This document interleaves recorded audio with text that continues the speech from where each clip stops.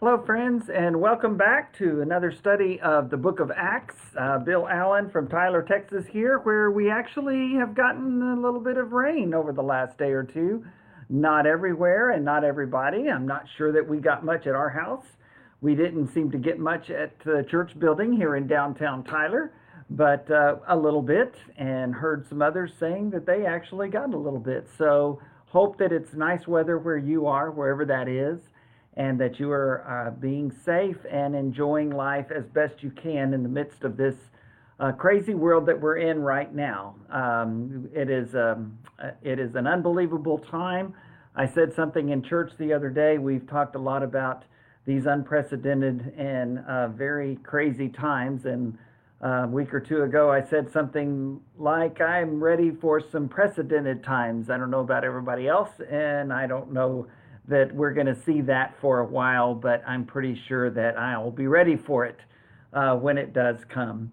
The great thing, of course, is that our God is still over all and on his throne and aware of everything and knows the future just as clearly as he sees the past and the present. And so that gives us great assurance and great hope. Nice to see a few of my friends coming up and rolling in, as my dear sister Debbie is. Larry and Lynn, good to see you. And Cindy and Eric here, my old Oklahoma Christian buddy Doug Sifford, rolling in as well. Good to see you, brother. I can still hear you singing that wonderful song, Rainbow of Love, and bringing out that great bass lead there in the chorus. Just love that so much, as if it were yesterday. So we're in the book of Acts, and we're continuing on through Paul's second mission journey. Today we find ourselves in Acts chapter 18 as we finish out that second mission journey and then kind of get started a little bit on the third journey. Not very much, but a little. And then on Thursday we'll look at that exciting and very scary Acts chapter 19. When Paul is at Ephesus, and there's this big, huge citywide riot because of some of the ones that were opposing the Apostle Paul and the Christ and the God that he was preaching.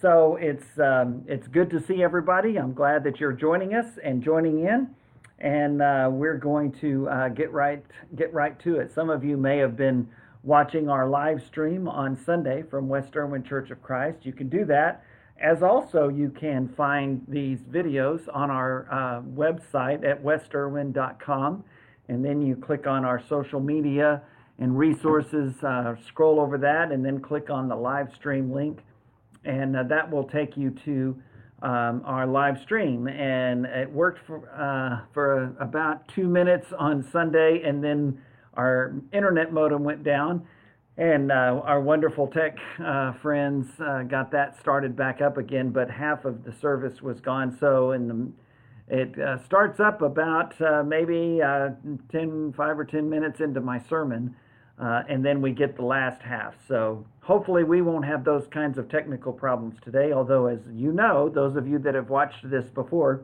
it can happen, and it has. And so we do the best we can. But we do have that on our website, that last half of our worship service from this past Sunday. So if you want to take a look at that, I'm preaching on through the Lord's Prayer, interestingly enough, and it's been a great series. And the last couple of sermons, I think, have been especially important, and this past Sunday was on obedience. So I'm really disappointed that we missed the introduction, and I may put out something that will say a little bit more about that tomorrow on a Facebook devotional lesson that's unrelated to these studies in the book of Acts. We'll be in Acts chapter 19 this Thursday at 4. But right now, we're in Acts chapter 18 with a stop in the very important church at Corinth. There's so much great history between Paul and the Corinthians, that Corinthian correspondence, as they call it, that we call 1st and 2nd Corinthians, and then possibly some letters that aren't extant, extant, which basically just means we don't have them anymore, they're lost. But it seems like in that correspondence between Paul and the Christians at Corinth, there was another letter or two or more that we don't have. Our First and Second Corinthians could include some of those, and certainly at least two of those. But Paul is writing to the church at Corinth, and he received some correspondence from them as well. And as we can clearly see, he is responding to some of the questions that he has heard that they have. And that book of First Corinthians is just a marvelous book that says so much about how we do church and how we do worship and how we do family and how we do life and relationships and interact with one another. And a lot of those questions are answered because of some problems that they had at the church at Corinth and some issues they had and some things that they were doing wrong, such as the Lord's Supper. So very wonderful teaching in 2 Corinthians, just an incredible book and statement from the Apostle Paul. He gets as defensive as we read him anywhere, talking to the Corinthians, trying to remind them of the things that he has done for them and the things that he has done for others, because there were some apparently there in Corinth who were questioning Paul's work. And all of that really begins with Acts 18. It really begins with the stories that we're going to be reading about today. And so with all the difficulties that we see in the church at Corinth, in the city of Corinth, it was even worse. The city of Corinth was just a cesspool that didn't look like a cesspool. It was one of those, such as some of those churches like Laodicea, described in Revelation 2 and 3, the seven churches of Asia, that looked great on the outside, but boy, inside it was just a mess. It was filled with pride. It was filled with immorality. It was filled with idolatry. It was just rampant through the city of Corinth. And so the church at Corinth is going to be established in the midst of that. And one person has called the city of Corinth the Vanity Fair of the Roman Empire. And I know you've heard that term Vanity Fair before, and I'm not sure you know what it is. I kind of had to do some checking on it myself. I had an idea. But it kind of is a description of a place where being in and being modern and being cool and being beautiful and having the latest and greatest stuff and having everyone think that you're just everything that everybody wants to be. That's the idea of Vanity Fair. And there's a lot of pride, a lot of arrogance. It's the cool place. It's the place that's got everything. It's the people that have everything and do everything and are the most beautiful people. That is how one person describes the city of Corinth in first century Rome, in the Roman Empire of the first century. Modern day Greece. We looked last week in Acts 16 at the second journey as it begins in modern day Turkey, but then goes across, heeding the Macedonian call into Europe for the first time, and into modern day Greece, the northern part, the Roman province of Macedonia, where Philippi was, Paul's first stop, where we meet the wonderful woman Lydia, and she and her family, as well as the Philippian jailer and his family, are converted.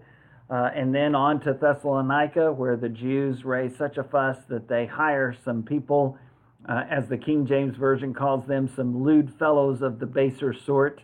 Others refer to them as rent-a-mob, to try to run Paul and Silas and Timothy out of Thessalonica, which they successfully do. And then Paul goes to Berea, a neighboring city, where they are more noble than the Thessalonians, the King James Version says, because they searched the scriptures daily to see if what Paul was saying was so. They studied earnestly their Bibles to see if what this man was teaching was consistent with Scripture, and it turns out that it was. And so they have a good response there. But then the Jews in Thessalonica, they send this group over to run Paul and his group out of Berea as well. And so from there, we're going to go to the southern province, the southern half of modern-day Greece, which is the Roman province of Achaia. And that's where this incredible church at Athens was begun. We read about Athens last week as well, and that amazing sermon that Paul preaches in the Areopagus in Athens in Acts 17. Such an incredible statement to a group of people who really weren't familiar with the God of the Bible. And Paul goes to that place. It's filled with altars and idols, and stops at that one that says to the unknown God and talks about the one true and living God, and starts right there and quotes a couple of their own poets and talks to them about God as creator and sustainer, and ultimately gets to Jesus as Savior through his death, burial, and resurrection. It doesn't quote any Old Testament because it wouldn't matter to them. They didn't believe in the Old Testament. He did that in other places in Jewish synagogues, but not there. And so in Corinth, he's going to do some of both of those. He'll speak as his custom is in the synagogues, but then he'll also go on from there. And he'll have a long ministry in Corinth, at least a year and a half, maybe a couple of months longer than that. When you describe it as the Vanity Fair of the Roman Empire, I tell you what that looks like. If you're a Hunger Games fan, and I read the books and saw the movies, then think of that second one where Katniss and Peeta are at the Capitol. That's Vanity Fair. The way everyone was at the Capitol when they were there to celebrate their victories and to announce their engagement and all of that. Just an overindulgence of materialism and pride and arrogance and waste. That's how I see first century Corinth. And the Vanity Fair of 2020, as far as worldwide, would likely be the United States of America. There may be some other places such as Paris or London or other places where you see a lot of wealth and a lot of values that are more about the here and now and the who knows who and how much do you have and how pretty are you and handsome are you and all of those things. That was the concern at Corinth, and that's where Paul stops on this mission journey. As difficult as that would be, the center of immorality. They had shrine prostitutes there that would be a part of the religious worship. And it's in the midst of that environment that Paul begins to speak about salvation from sin and freedom from sin through Jesus Christ, the resurrected Lord. So let's get on with it. In Acts chapter 18, the Corinthian ministry begins, starting in Acts 18, verse 1. After this, after everything that went on, Paul left Athens and went to Corinth, both of those cities again in the Roman province of Achaia, what we would call the southern half of modern-day Greece. There he met a Jew named Aquila, a native of Pontus, who had recently come from Italy with his wife Priscilla because Claudius had ordered all Jews to leave Rome. There's a little bit of indication there about when this is all taking place. We're somewhere around 50 to 52 in the Common Era, AD 50, 52, somewhere in there. We're going to be introduced to another official a little bit later named Gallio in Corinth, which also helps us to date the time that these things happened. Again, it adds credibility to the Bible that there will be signposts along the way that are consistent with this time frame and what's going on. Luke, of course, being the meticulous writer and physician that he was, gives us those every so often. And so we're introduced to this man by the name of Aquila and his wife Priscilla. They are Jews. They have been thrown out of Rome because the Emperor Claudius called on all the Jews to leave Rome. That likely occurred in AD 49 CE. And so now Aquila and Priscilla find themselves in Corinth.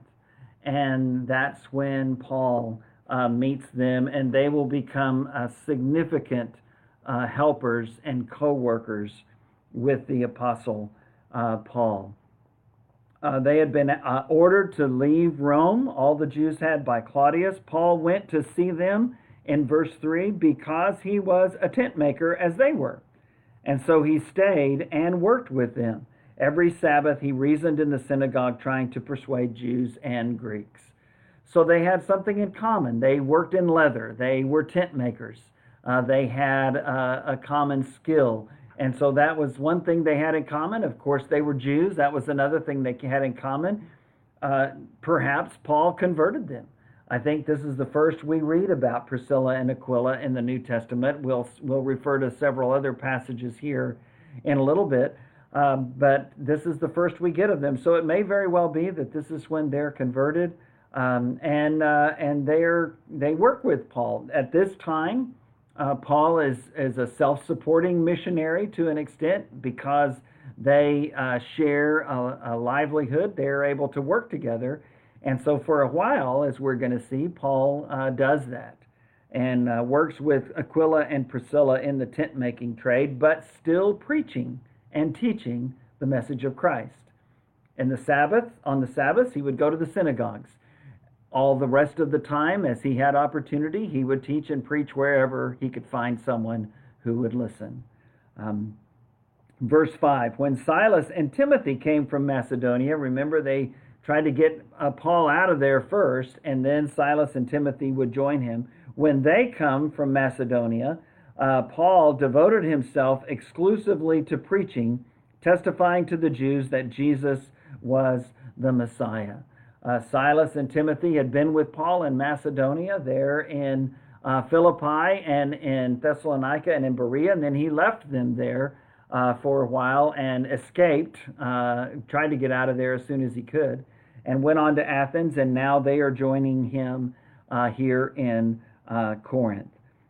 Testifying to the Jews that Jesus was the Messiah. Again, when they join him, he stops the trade work with Aquila and Priscilla. Perhaps they are going to continue that and provide for some of the needs that they have. Perhaps some of the things that the Philippian church has helped them with, as indicated by Lydia and by the epistle to the Philippians.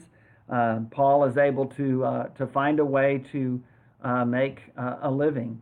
Interestingly enough, he is not going to ask the Corinthians to help support him. That is something that comes up a couple of times in 1st and 2nd Corinthians. He does the church at Philippi, but not the church at Corinth. So he's speaking to the Jews along with Silas and Timothy. Verse 6, but when they opposed Paul and became abusive, he shook out his clothes in protest, just as Jesus said to do, and said to them, your blood be on your own heads. I am innocent of it. From now on, I will go to the Gentiles. And so we read about Aquila and Priscilla helping Paul out and being a part of his mission here, being a part of his support. And as Scripture continues on, we read a few times more about Priscilla and Aquila, and we're going to read more about them later on in Acts chapter 18. But just briefly, I wanted us to look at Romans 16, because remember Romans 16, that's the end of the book of Romans, where Paul is saying, tell this person hi, tell that person hi, so-and-so says to tell you hi. Well, it's an amazing chapter when you think about it. Paul says he had never been to Rome, and yet he knew so many people there. And had already built up a relationship with them. Well, he says this in Romans 16, verses 3 through 5. He says, greet Priscilla and Aquila, my co-workers in Christ Jesus. They risked their lives for me. Not only I, but all the churches of the Gentiles are grateful to them. Greet also the church that meets at their house. What an amazing commentary on how wonderful this Christian couple of the first century was, Priscilla and Aquila. It's just amazing. They're mentioned, I think, 6 times in Scripture. 4 of those times, Priscilla is mentioned first. It's Priscilla and Aquila, and not necessarily Aquila and Priscilla.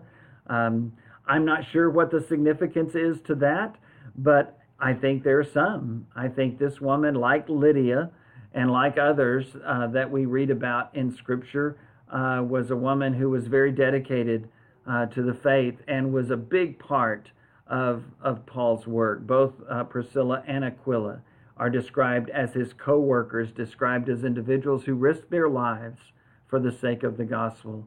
And Paul makes such a strong statement about them that all the churches of the Gentiles should be grateful to this couple.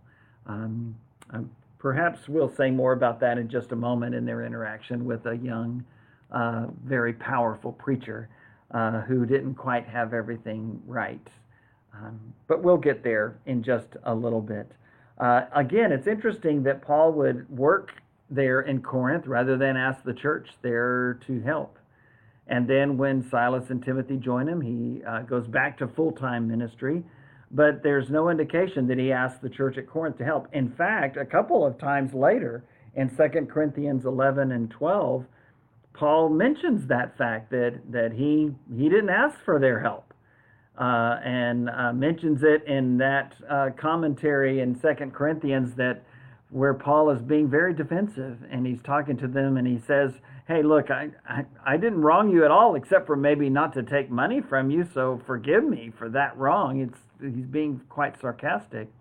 You contrast that with the church at Philippi and with the book of Philippians, the letter that Paul writes to them, where he talks about his partnership in ministry with them, and their fellowship in ministry, the word koinonia in Philippians 1, because they helped support him financially. And in chapter 4, he alludes to that and the gift that was sent to him that the Philippians church had sent. That doesn't happen at Corinth. He does talk to them, as you know, in 2 Corinthians 8 and 9, about them coming through on their commitment to help this financial mission that Paul was trying to go on and help other churches, and to have churches like Corinth and others contribute. The Macedonian churches he mentions to them in 2 Corinthians 8 and 9, giving themselves first to the Lord and then providing some support to help some of the poor Christians and churches in Judea that were going through a famine. But for Paul himself, he doesn't accept any financial help from the church at Corinth. It's pretty interesting. Okay, so let's keep reading in Acts chapter 18, starting in verse 7. Then Paul left the synagogue and went next door to the house of Titius Justus, a worshiper of God. Crispus, the synagogue leader, and his entire household believed in the Lord, and many of the Corinthians who heard Paul believed and were baptized. In this Vanity Fair of the Roman Empire, there are people there who realize how shallow that life is, how irresponsible it is to worship dead idols that they know are not gods. And so when Paul begins to talk to them like he did the Athenians in chapter 17 about this living God who is not something you can make with your hands, and doesn't need anything from us, but is creator himself, and so is far greater than we are, and is much more than wood and stone, could not be housed in a temple built by human hands, but rather himself is the creator and sustainer of life. As he talks to them about those things, especially the ones who were non-Jews, the Gentiles, the Greeks, they respond. Many of them respond, including this man, Crispus, who is the synagogue leader. And likely, obviously, this man, Titius Justus, who is described as a worshiper of God, and who apparently lived next door to the synagogue. So a Jewish man who welcomed Paul and his group into his home.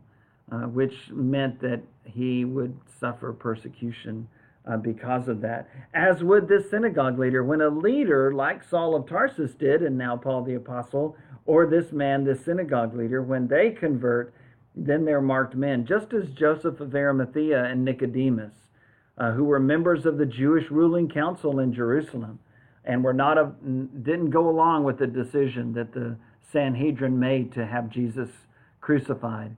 When they brought his body down from the cross, as John records in John 19, and they put him in Joseph's tomb that was nearby, they became marked men, because the last thing you want is for leaders of the opposition to convert.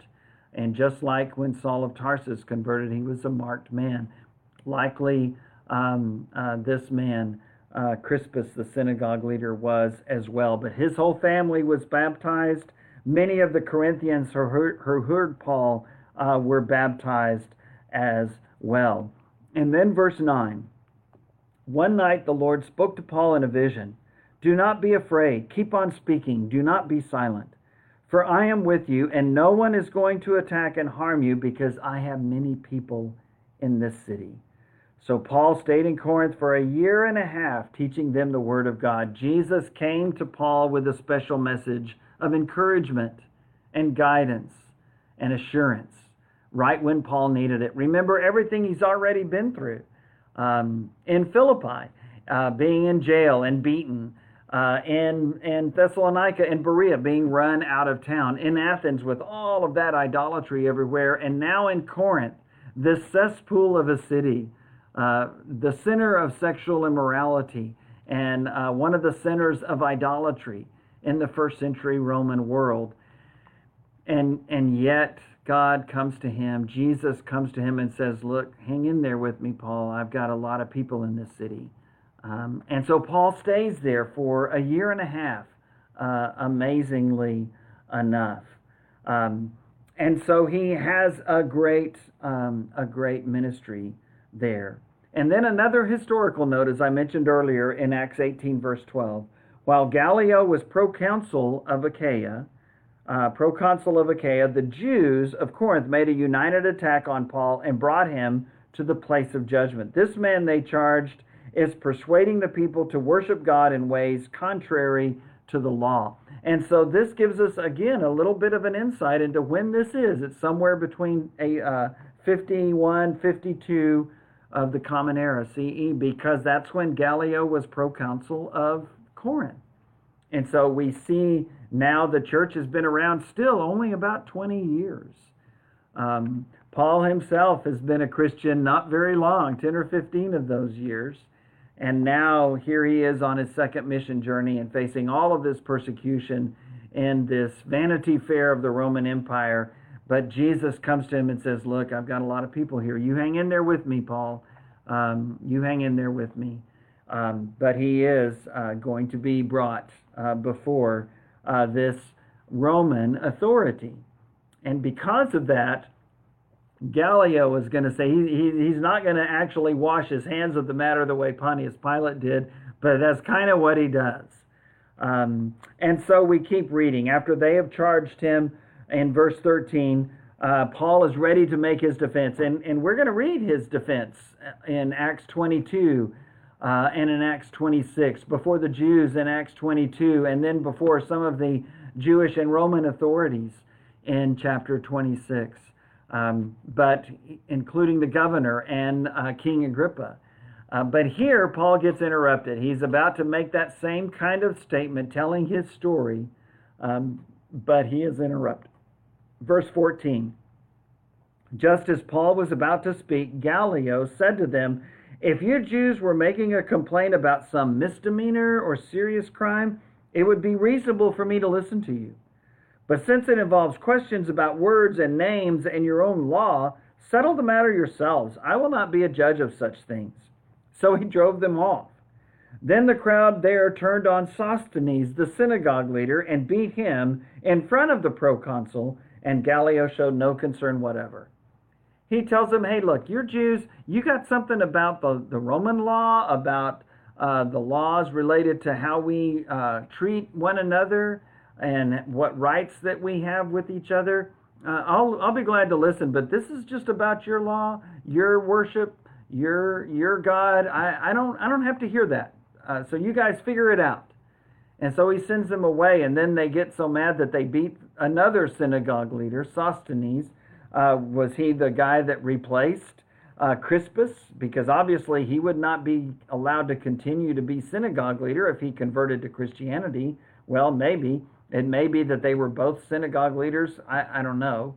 But we do know that they beat Sosthenes, and so if they're beating him, it's because he either became a Christian himself or showed some sympathy towards Paul and his party, and so they're kind of blaming him for stuff. And since the Roman proconsul Gallio won't do anything, they get their aggression out on this man, likely a very innocent man. And so it's interesting how all of this plays out. And again, we see God's hand in this, and we see that message from Jesus coming to Paul at exactly the perfect time. And why was this the perfect time? Well, Paul himself describes to the Corinthians in 1 Corinthians chapter 2 the condition that he was in physically and emotionally when he got to Corinth. And so later on, as he's writing this, what we call 1 Corinthians to them, these words that he writes in 1 Corinthians chapter 2, verses 1 through 5, describe what he was feeling as he was experiencing the things we just read about in Acts 18. Now remember again what had happened to him. He had been through the first mission journey with Barnabas. They had received some persecution during that time, but had also done a lot of good. They had come back. They had gone to Jerusalem to be at that Jerusalem conference in Acts 15, where he had to defend himself for teaching and preaching and baptizing Gentiles, where he had to take a firm stand against those who wanted to require circumcision and other aspects of the law towards these new Gentile converts. He stood his ground firmly on that. And then he has that conflict with Barnabas at the end of chapter 15 before they're ready to start on their second journey over John Mark. Barnabas and Mark go one way. Paul takes Silas and has Timothy circumcised later, and that becomes his new mission team. And he starts and he goes through all of those experiences in Philippi with being put in jail and beaten and having to leave town. And then, of course, to Thessalonica and Berea and all the trouble that he had there because of the Thessalonian Jews. Then to Athens with this incredible idolatry that he sees everywhere. And now in Corinth. And so here's how he describes his feelings in 1 Corinthians 2, verse 1. When I came to you, I did not come with eloquence or human wisdom, as I proclaimed to you the testimony about God. For I resolved to know nothing while I was with you except Jesus Christ and him crucified. 1 Corinthians 2:2. What an incredible statement. Verse 3, I came to you in weakness with great fear and trembling. My message and my preaching were not with wise and persuasive words, but with a demonstration of the Spirit's power, so that your faith might not rest on human wisdom, but on God's power. Paul says, I came to you in weakness with great fear and trembling. I was spent. I was spent physically, emotionally, every way you could be spent. He says, I was wasted. When I came to you, I had nothing. I had nothing of my own. So all I shared with you was Jesus Christ and him crucified. And then in the midst of that, Paul receives that wonderful vision from Jesus, encouraging words. I've got people here. Stay with me here, Paul. Stay with me. I'm going to be with you. And sure enough, Paul stays there for over 18 months, for over a year and a half, teaching them the word of God. I knew nothing. I preached nothing. I shared nothing. I taught nothing among you except Jesus Christ and him crucified. That's all I had. But that's enough. That's all we need. That's all we need. And so the church at Corinth was off and running. So we keep reading in verse 18 of Acts 18. Back to Acts 18 now. Paul stayed on in Corinth for some time. Then he left the brothers and sisters and sailed for Syria. So he's going back to Antioch of Syria, his home congregation. This is the end of the second mission journey. Then he left the brothers and sisters and sailed for Syria, accompanied by Priscilla and Aquila. So Priscilla and Aquila he meets there in Corinth, and now they have become such close friends, and they are such great workers and helpers for Paul that he takes them with him, and they're going to go with him. Before he sailed, he had his hair cut off at Cenchrea because of a vow he had taken. And it's interesting that Paul would do this. He's going to do this again in Acts 21, where James in Jerusalem, the half-brother of the Lord, counsels him and encourages him to take part in a vow that some other Jewish men have taken on and pay their expenses and join them in this Jewish vow so that the Jews can be appeased a little bit. Remember our conflict model from Dr. Randy Lowry of Lipscomb, where you have the issue as the vertical axis and the relationship as the horizontal axis. And there are times when the issue is all important, such as it was over the gospel and those who were trying to bring circumcision and other aspects of the law in. And then there are times when the issue is not nearly as important as the relationship, such as when he had Timothy circumcised, so that they could have a relationship with the Jews, and Timothy could interact with them and those they were trying to reach with the message of Christ. Well, this is another one of those kind of times when it's time to appease. It's time to acquiesce. It's time to accommodate. Where the issue is not a big deal. Paul was still a Jew. He's going to take part in Jewish culture, in Jewish activities that don't contradict the Christian faith, including this vow, including another vow that he's going to take part in Acts 21. It's interesting. Paul doesn't leave his Jewish roots behind. He is always a Jew. He describes himself that way in Philippians 3 and 1 Timothy 1 as he's telling his story, Acts 22, Acts 26. He describes himself that way. Why? Because he was. He was a Jew, but he was first of all now a Christian. And so he has got Priscilla and Aquila with him. He's going to be going home. He's going to be going to his home church in Antioch of Syria, not there yet. And so before they leave Corinth, he takes part in this vow. Not sure exactly the specifics. Was it a Nazirite vow? Well, maybe.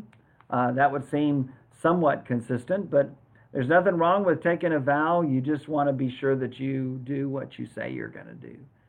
Jesus says, let your yes be yes and your no be no, and leave it at that, and I think that's the wisest move. But Paul is willing to take part in this, and so I think there are times when maybe there's something that's so significant where we might do the same thing. What Scripture tells us, starting in the Old Testament, in the law, and certainly in the book of Ecclesiastes, look, if you're going to make a vow, then be sure and keep it. Be sure and keep it. So Paul does that. Verse 19, they arrived at Ephesus, where Paul left Priscilla and Aquila. He himself went into the synagogue and reasoned with the Jews, as he always did. When they asked him to spend more time with them, he declined. But as he left, he promised, I will come back if it is God's will. Then he set sail from Ephesus. When he landed at Caesarea, he went up to Jerusalem and greeted the church, and then went down to Antioch.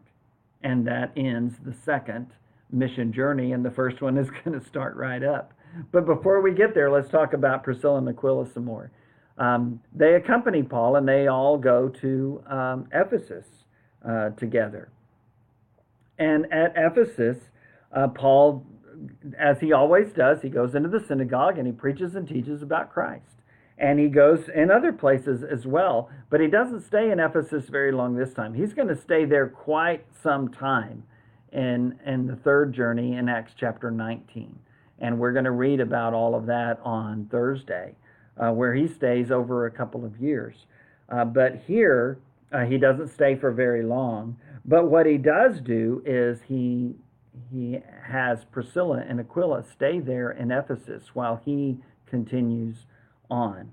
And so he was in the synagogue reasoning with the Jews. Priscilla and Aquila were there as well, helping in his ministry. Remember, they're Jews. They had to flee out of Rome because of the emperor's orders for all Jews to leave Rome. They end up in Corinth, where Paul meets them, perhaps baptizes them, and has them become part of his mission team. The Ephesians, they wanted him to spend more time there, but he said, no, I can't do it right now.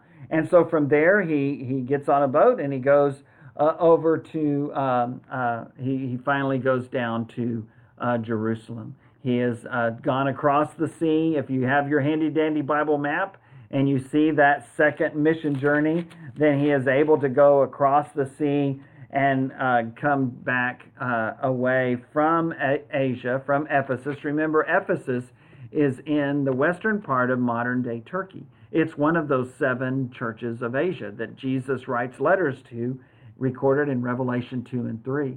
It's the church that had left their first love. And we're going to talk more about Ephesus on Thursday. But from there, he sails across and lands at Caesarea, and then goes over to Jerusalem, where he greets the church there in Jerusalem. The apostles, I'm sure, James, the brother of the Lord, who had become one of the leaders of the church at Jerusalem. And then he went down to Antioch, verse 22 says. And that's the end of the second mission journey. And very likely another mission Sunday, just as Paul and Barnabas did in when their second mission journey was finished in Acts 14. They go back to Antioch, they gather all the church together, they tell all the stories, they show the slides, they introduce the people, they show pictures of the kids, all the things that I did when I would come back from Ukraine and the 6 mission trips that I took to Ukraine. That's what Paul and Barnabas did. I would imagine that that's what Paul does here as well. And he's got new stories to tell. He's got this whole Macedonian call that he's answered. When he was sent off by the church at Antioch, they thought he was just going to stay in Asia. They thought he was just going to stay in what we would call modern-day Turkey, just as he and Barnabas did the first time out. But that wasn't God's plan. And so now he's got a lot to share with them. He's got a lot to tell them about his ministry in Macedonia and Achaia, our modern-day Greece, and all the stories, the incredible stories that we have covered in the last few lessons that Paul could share from all of that great work. I'm sure that they did that. I'm sure that they had that time together, and how much Paul must have needed his church family at this moment. Think about all the things that he had been through, the beatings, the imprisonment, the idolatry, the immorality he had seen at Corinth, the trouble that he had had at every stop with the Jews, some success, but then driven out and shaking the dust off his feet, as Jesus said, and going to the Gentiles, the non-Jews. His own countrymen were refusing to accept his word, and in many cases were trying to take his life. And so now he goes back home, not from Antioch of Syria originally, but that had become his church home. And he goes back there, this incredible church where the disciples were first called Christians, according to Acts 11, verse 26, Antioch of Syria. How he must have needed that time together. But Luke doesn't take much time to describe that, because the end of the second mission journey is Acts 18, verse 22, and the beginning of the third journey is Acts 18, verse 23. I kind of wish, if I were figuring out where the chapters would divide, I would have made a new chapter 19 right here. But nobody asked me, so I'm going to be okay with that. Acts 18, beginning in verse 23. After spending some time in Antioch, Paul set out from there and traveled from place to place throughout the region of Galatia and Phrygia, strengthening all the disciples. Basically, he's retracing, again, get out your handy-dandy Bible map, Paul's third mission journey, and see where he starts out. He starts out again at that place in modern-day Turkey. He's going to start out in Asia. Here, I'll just show you my handy-dandy Bible map. How about that? I don't know how well you can see that, but if you can see where Antioch of Syria is, there on the eastern coast of the Mediterranean Sea, and he's going to go throughout modern-day Turkey, as you see there, and go through some of those churches that he and Barnabas perhaps had established and that he had revisited on his second journey. And then he's going to go across once again across the Aegean to modern-day Greece, to Macedonia and Achaia. But let's get there first, shall we? And so in Acts chapter 18, he's strengthening all the disciples in verse 23. Remember, when he and Barnabas went back through after perhaps only a couple of years, they ordained elders in every city. And now he's continuing to go on and will be speaking to all of those great disciples that had been Christians now perhaps for several years, and were growing in the faith and were themselves sharing the message of Christ with others. Meanwhile, verse 24, while Paul is in modern-day Turkey in the regions of Galatia and Phrygia, meanwhile, verse 24, a Jew named Apollos, a native of Alexandria, came to Ephesus. He was a learned man with a thorough knowledge of the Scriptures. This guy is going to be one of the great preachers of the first century. And he is a learned man. He comes from Alexandria, a center of the Roman Empire, very important city. Likely had gone to all the best schools. He was very refined. He is described as an excellent preacher, a great speaker. And so he goes to Ephesus. Remember, Paul's not in Ephesus right now. He'd gone back to Antioch, and now he is beginning that third journey, but he hasn't gotten all the way to Ephesus yet. He's getting there, but he's not there yet. And so while Paul is on this journey, Apollos, this incredible preacher and speaker, a Jewish man, goes to Ephesus. Now, do you remember who's still in Ephesus? Well, that would be Priscilla and Aquila. Verse 25. Apollos had a great knowledge of the Scriptures, and there it's talking about the Old Testament, what we call the Old Testament. He was a Jew, and he was a great speaker and a very, very smart guy.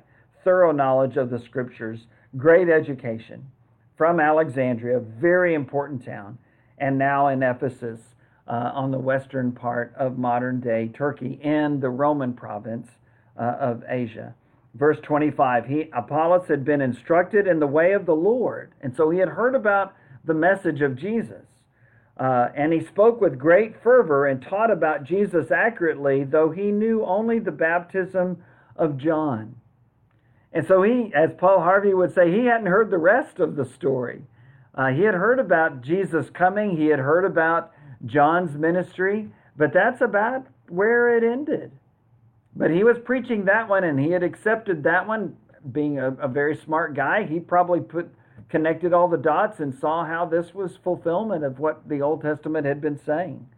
Verse 26, he began to speak boldly in the synagogue, again, but only going as far as the baptism of John.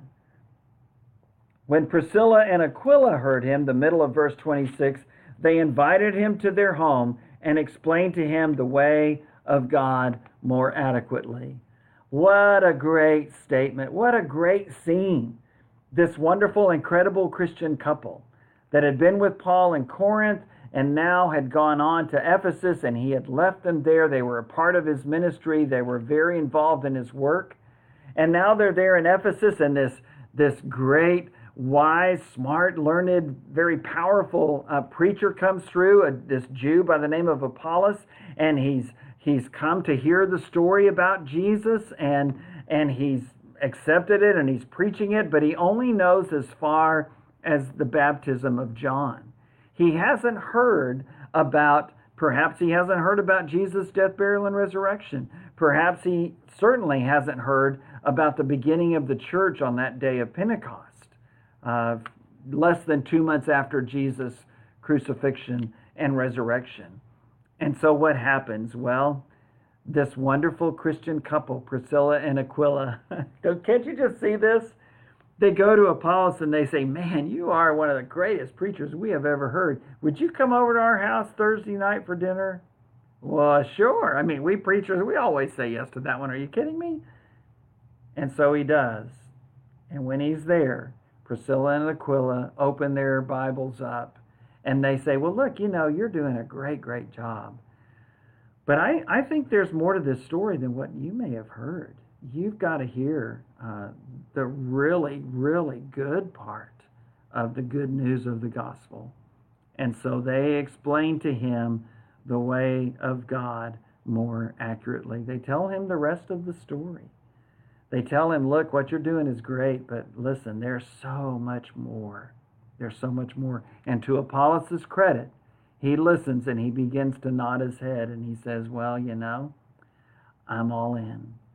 I am all in. And he begins to preach that message, and very powerfully. And so verse 27 of Acts 18, when Apollos wanted to go to Achaia, again where Athens and Corinth are, and he's going to land in Corinth especially, the brothers and sisters encouraged him, the brothers and sisters who were in Ephesus, who had seen him, they had heard him. And they had heard him speaking an incomplete message, and then they had heard him speaking the full gospel after Aquila and Priscilla helped him out. And now they say, you would be great. He may be a traveling preacher of some sort. He had left Alexandria. He had found his way to Ephesus, and now he was wanting to kind of follow Paul's journey and go to Macedonia and Achaia. When Apollos wanted to go to Achaia, Acts 18, verse 27, the brothers and sisters encouraged him and wrote to the disciples there to welcome him. What a great thing. Here, take this letter with you. It'll grease some of the skids. Maybe some of them have heard about you and don't know. Maybe some of them haven't heard about you and don't know, but let them know. Take this letter with you, and we're giving you our full support. It's a letter of recommendation, is what it is. We want you to know that this guy Apollos, he's a great guy. He's a genuine Christian man. He has come to accept the story of Jesus Christ, and Christ is his Savior, and now he's preaching it as well as anybody we've ever heard. He'll do you great. I'm sure it said something like that. When Apollos arrived in Achaia, he was a great help to those who by grace had believed. Paul had already been working there. He had already had a long ministry there, actually, over 18 months. And now in Corinth, and now Apollos is there, and he is a great help. He's helping them to continue to grow in the Lord, and perhaps reaching others with the gospel of Christ as best we can tell from what we read about him in 1 Corinthians. Verse 28, for he vigorously refuted his Jewish opponents in public debate, proving from the scriptures that Jesus was the Messiah. So Apollos, working primarily with the Jews, he was a Jew himself. He had come to accept this message. He was a learned man, probably well-studied, just like Saul of Tarsus was, willing and able to answer the Jews' questions when they would talk about Jesus, and they would say things like, wait a minute, how can this guy be a convicted criminal, crucified, becoming a curse by dying on the cross? How can he be the Savior? How can he be the Messiah? How can he be the Son of David? David brought us great victories. Those were the good times. And then he went the way of all men and was taken home to his fathers and buried, and his son Solomon came in and built that glorious temple. And how do you say Jesus can be the Son of David? How can Jesus be the fulfillment of all the prophecies? Apollos could answer those questions, and he answered them probably very much in the same way that Jesus did when he was talking to those two men on the road to Emmaus after his resurrection. When they couldn't figure out how all this tied together, Jesus connected the lines for them. Or when Peter addressed that in Acts chapter 2 on the day of Pentecost in Jerusalem, or when Paul and Barnabas spoke in those synagogues on that first mission journey, and others. Apollos did exactly that. He went toe-to-toe, face-to-face with the Jewish scholars, and he said, look, this does not contradict anything in our Bibles. This is actually the fulfillment. Remember, Jesus himself said in the Sermon on the Mount, do not think for a second that I have come to abolish or destroy the law and the prophets. I did not come to abolish them, but to fulfill them. And Apollos was able to show them and demonstrate to them exactly how that could be. Apollos was a great, great speaker and a great preacher. And we have Aquila and Priscilla to thank for that. This man, a great man himself, but it took this wonderful Christian couple just to invite him over for coffee and dinner and to share a little bit about some direction that he really truly needed. And again, to his credit, he heard with great humility what they had to say, and then he went out from there preaching that same message. Was Apollos a better speaker than Paul? Maybe. Maybe. Remember those passages in 1st and 2nd Corinthians, in 1 Corinthians 1 and in 1 Corinthians 3, when Paul talks to the Corinthians about their divisive spirit, all the problems that they had with the church at Corinth. They were messing up the Lord's Supper. They were messing up sexual morality. They were not being considerate of one another.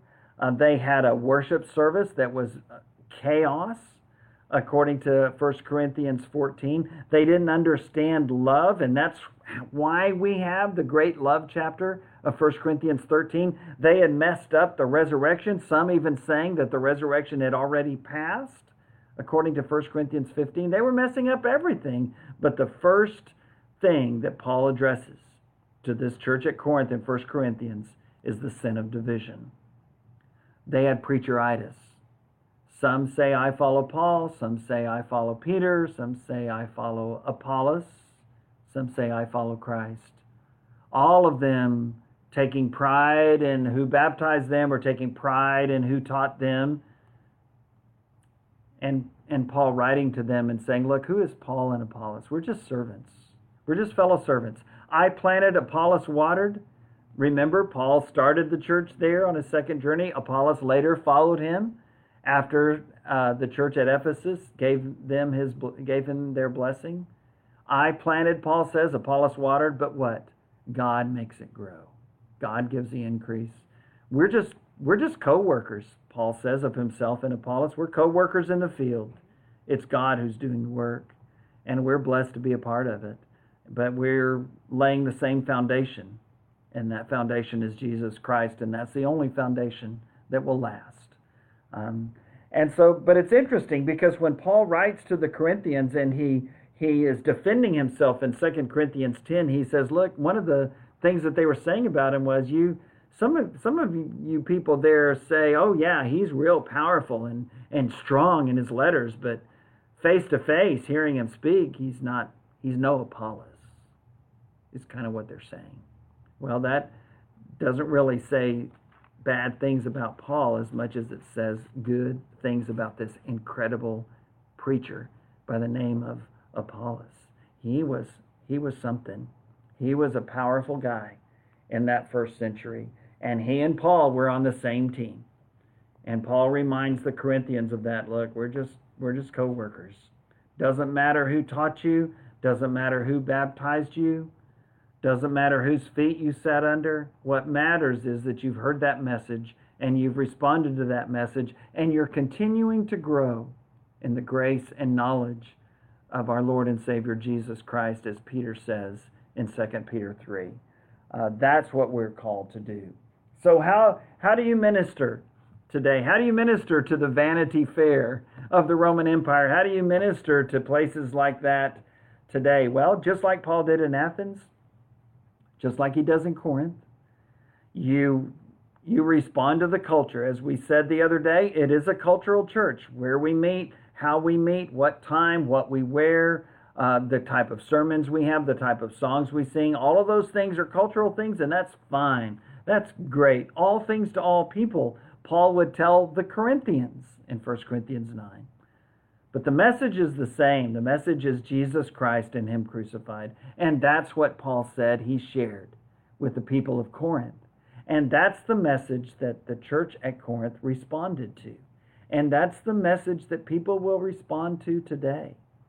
We're not a worldly church. We don't let the worldly values into our lives, into our hearts, into our churches. But we are a cultural church. We're a 21st century American church. Here in Tyler, we're right in Northeast Texas.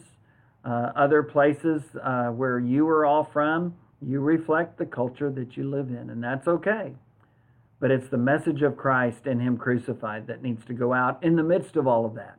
Because that's the message that people need, especially today in our weird, crazy, unprecedented times, as we said. What do they need to hear? They need to hear the simple gospel. They need to hear that they have a Savior, that He lived a life of justice and righteousness and love and faithfulness to the will of the Father, that they killed Him for it by crucifying Him on the cross, and that He was raised from the dead and declared with power to be the Son of God through that resurrection, as Paul says in Romans 1. And now His blood is what cleanses us from all of our sins and gives us a mission and a purpose in this life, that the circumstances don't change, that whoever wins the last election or the next election, that mission, that purpose doesn't change. It is still to spread the good news of Jesus Christ. I pray that you would be blessed as you continue that mission. And I will see you on Thursday as we look at chapter 19 and the amazing things and very challenging things that happen while Paul is in Ephesus. God bless.